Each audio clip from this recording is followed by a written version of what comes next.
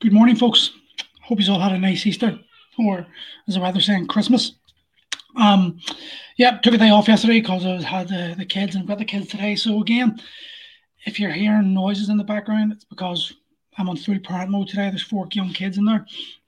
So today I want to talk about um, community because this is a strange story, but the idea this came about was I was watching The Patriot the other day.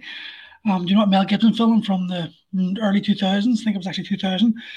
And there's a bit in the film where their their houses are all burnt out and they're living on a beach and they've got the like this is back in the plantation times. So they've got like their slave laborers. Though I don't think they're slaves actually in this film. I think they're just free people. And they're all working together and they've got nothing. They've rickety huts, but they're all happy. Now listen, I understand that it's a movie and it's meant to be like this, and it's not exactly real life, but it did spark the thought in my head about how, like, for all we've gotten in modern society and how we're all meant to be happy and have the answers to everything, how we're all divided, how especially this last year, the lack of community, the lack of self belonging is affecting us more than anything else in the world. That is why the uptake in Facebook and social media has just taken off because we're unhappy. We don't have a sense of belonging anymore. And it's crucial now. If you read the book Lost Connections, he makes a great point. He said, up until the 1930s, your village, your town was your community, was your family. Like if you went, if you know the name of the butcher, the milkman, you'd know the name of the baker, you know the name of all the people who'd done everything. And if you left your town or your village, when you came back, everyone greeted you. Everyone knew you were away, and then they were excited to see you come back because you belonged there. And since 1930s onwards, there's been a sharp decline in that sort of community feel. And in the 1990s, it really took a sharp decline. And it's now come to the point where, for most people, not even this, for a lot of people, it's not even this anymore. But for most people, um, your community is basically your nuclei family. It's contained within your four walls.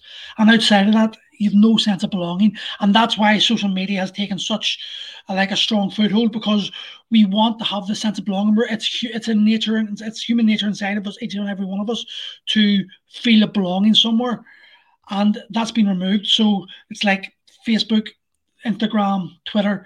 It's like a surrogate family for a lot of people, but obviously the surrogate family doesn't really fill that void, and that's creating a lot of problems in mental health. And now we got the COVID restrictions, and people have been separated from their very families, and what's happening? The increase in mental health has gone this way. And for the fitness industry, the industry I'm involved in, health is, we come under that health umbrella I talk about. But the reason why I think like Primal is so successful is because we do focus on the community first. Everything about Primal is about community. It's about a sense of belonging. The training and the physique is almost like a byproduct of what Primal offers. Now, don't get me wrong. People join Primal because they want quality coaching. They want all they want to get themselves in shape.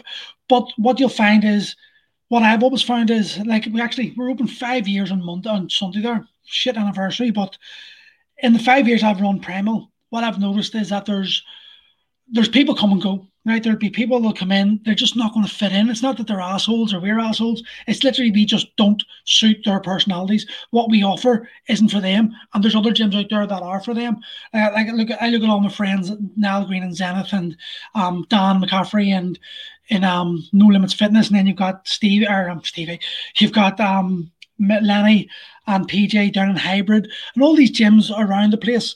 They're all building their own sort of communities, and everyone's different. The personalities are all different. Their training methods are different, but the underlying principle of it is community. And when you start understanding this, and you start realizing, you step back a wee bit, and you start recognizing that actually this is one of the most crucial aspects of us having a sense of belonging, feeling good about ourselves, wanting to do things. It's about community. It's about that belonging, and it's being eroded. It's slowly and surely it's being eroded, and we're being separated. And because we're starting to almost every generation, like every 5-10 years, the kids that come up every 5-10 years, it's one step closer to having like a less of belonging, having and that is building insecurities in people.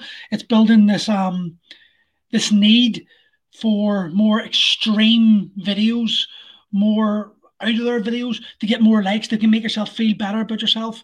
And that leads in that because you that wee sort of like dopamine hit you get when you put out a crazy video that gets 2,000 likes, say, for example, that makes you feel amazing. Oh my God, people like me. So then you go do further and go further and further and further. But where does it end?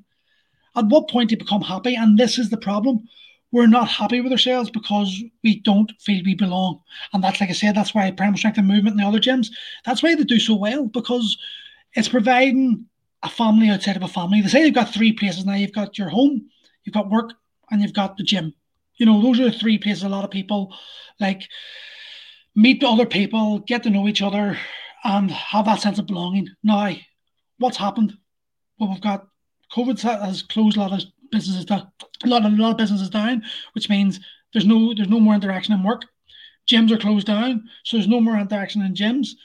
And your family, well, actually, some families are separated. Like I'm a separated family, so I only get to see my kids 2, 3 times a week. So this whole situation we're in has eroded people's sense of belonging. It's eroded people's feeling of security, safety, and it's leading to more mental health problems. Now, I'm not getting into the COVID. What's your opinion? Anyone who knows me knows my opinion. Everyone's entitled to their own, but we do need to address the fact that the lockdown scenario situation was meant to be to help the NHS be not overrun. Well, that's now happened.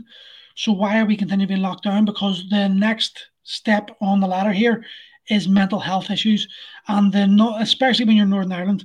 And anyone knows me also, or any who follow me, is know that I'm very open about my suicide attempts and my mental health issues. So this is the next fucking avalanche that we're facing, and we've got to start recognizing this now. It isn't prevalent on the social media. It isn't prevalent in the news. It isn't prevalent in the papers. Therefore, it's not happening in most people's minds. What is happening is COVID, and that's all that's happening. And we've sort of been conditioned to not actually acknowledge the underlying things that are going to sneak up on us. They're happening now. You know, you've got people in abusive relationships who are stuck in that abusive relationship, stuck in that house in that abusive relationship. We've got people dying of other illnesses and cancers and treatable illnesses that aren't being addressed. We've got the mental health problems that aren't happening. We've got our children who have been denied the right of an education. And I know some of them are back in school, but it's not really school. When you think about how, like, we're adults and think how it's affected us, and then you put it into our children, and this needs to be spoken about. This is the problem. We're like, I'm almost nervous talking about this, not nervous, but apprehensive about talking about this because the backlash is the social media challenge won't take it down, because I'm literally having a conversation that needs to be had, needs to be addressed.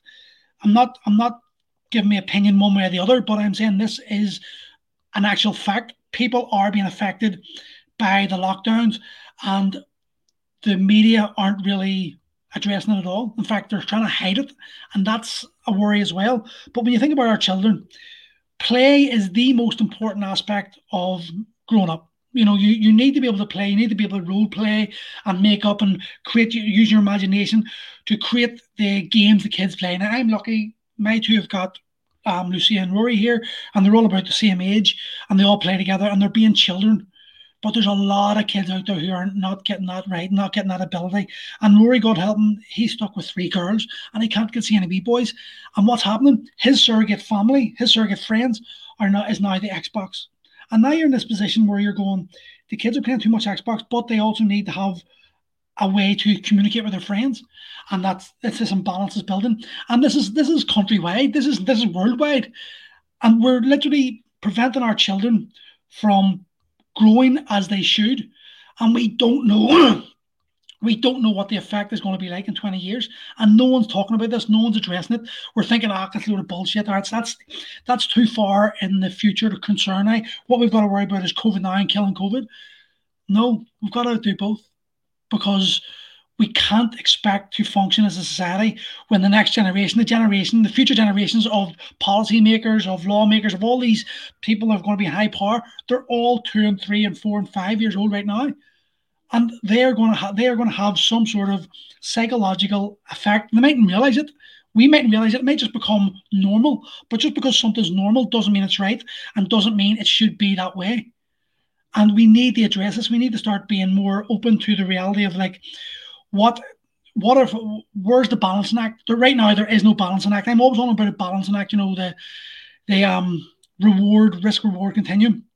Well, what is the risks right now of opening up the society and letting kids get back to school properly without these perspex glasses, without these, class by class segregation, without this, distancing between kids? That is not normal. And you've got to understand, like, there's children in this world who have been coming into this world now, and they're 1 year old and over, or maybe 13 months, and they've never seen people without masks. That's frightening.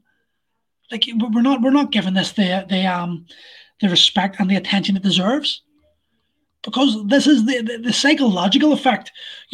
COVID, as terrible as it is to see people dying and all that stuff, it's short term. It's going to be seasonal. Woody's already said we've got to start accepting it as like treated like a flu. But this is long term. This is going to have a serious effect on society as we progress, because our children will not know how to communicate with each other, and that ability to communicate is going to then erode discovery. It's going to erode development. We need to be able to talk to each other in a way that isn't aggressive, isn't deflammatory. Hey, listen, I know that's ironic me saying this, because I am just the most brutal guy in the world when it comes to my opinions. But we do need to have this conversation. We do need to be able to have this conversation and be able to listen to other people's fears, because ultimately everything's happening on both sides, on the anti-vax, vax, pro-vax side. It boils down to one emotion: fear. The fear might be different, but it's still fear. And if we don't acknowledge that, and we don't accept that, and we don't recognize that, then we're never going to be able to progress, because it's always going to be, he's wrong, I'm right. I'm wrong, he's right. She's wrong, I'm right.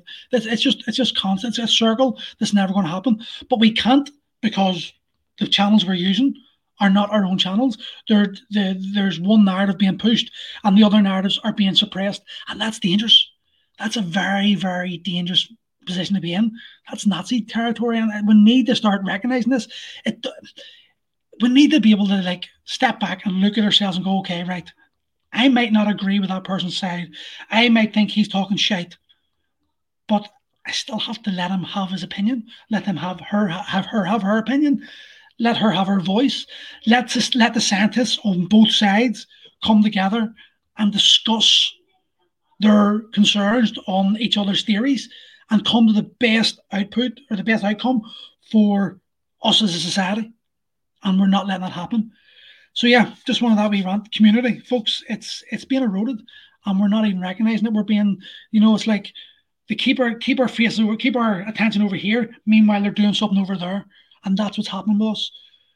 We're so focused on COVID that we're not realizing that our very society is being taken away from us, dismantled, and rebuilt into a different way that is going to affect us massively in years to come. So, something to think on, and see you all tomorrow.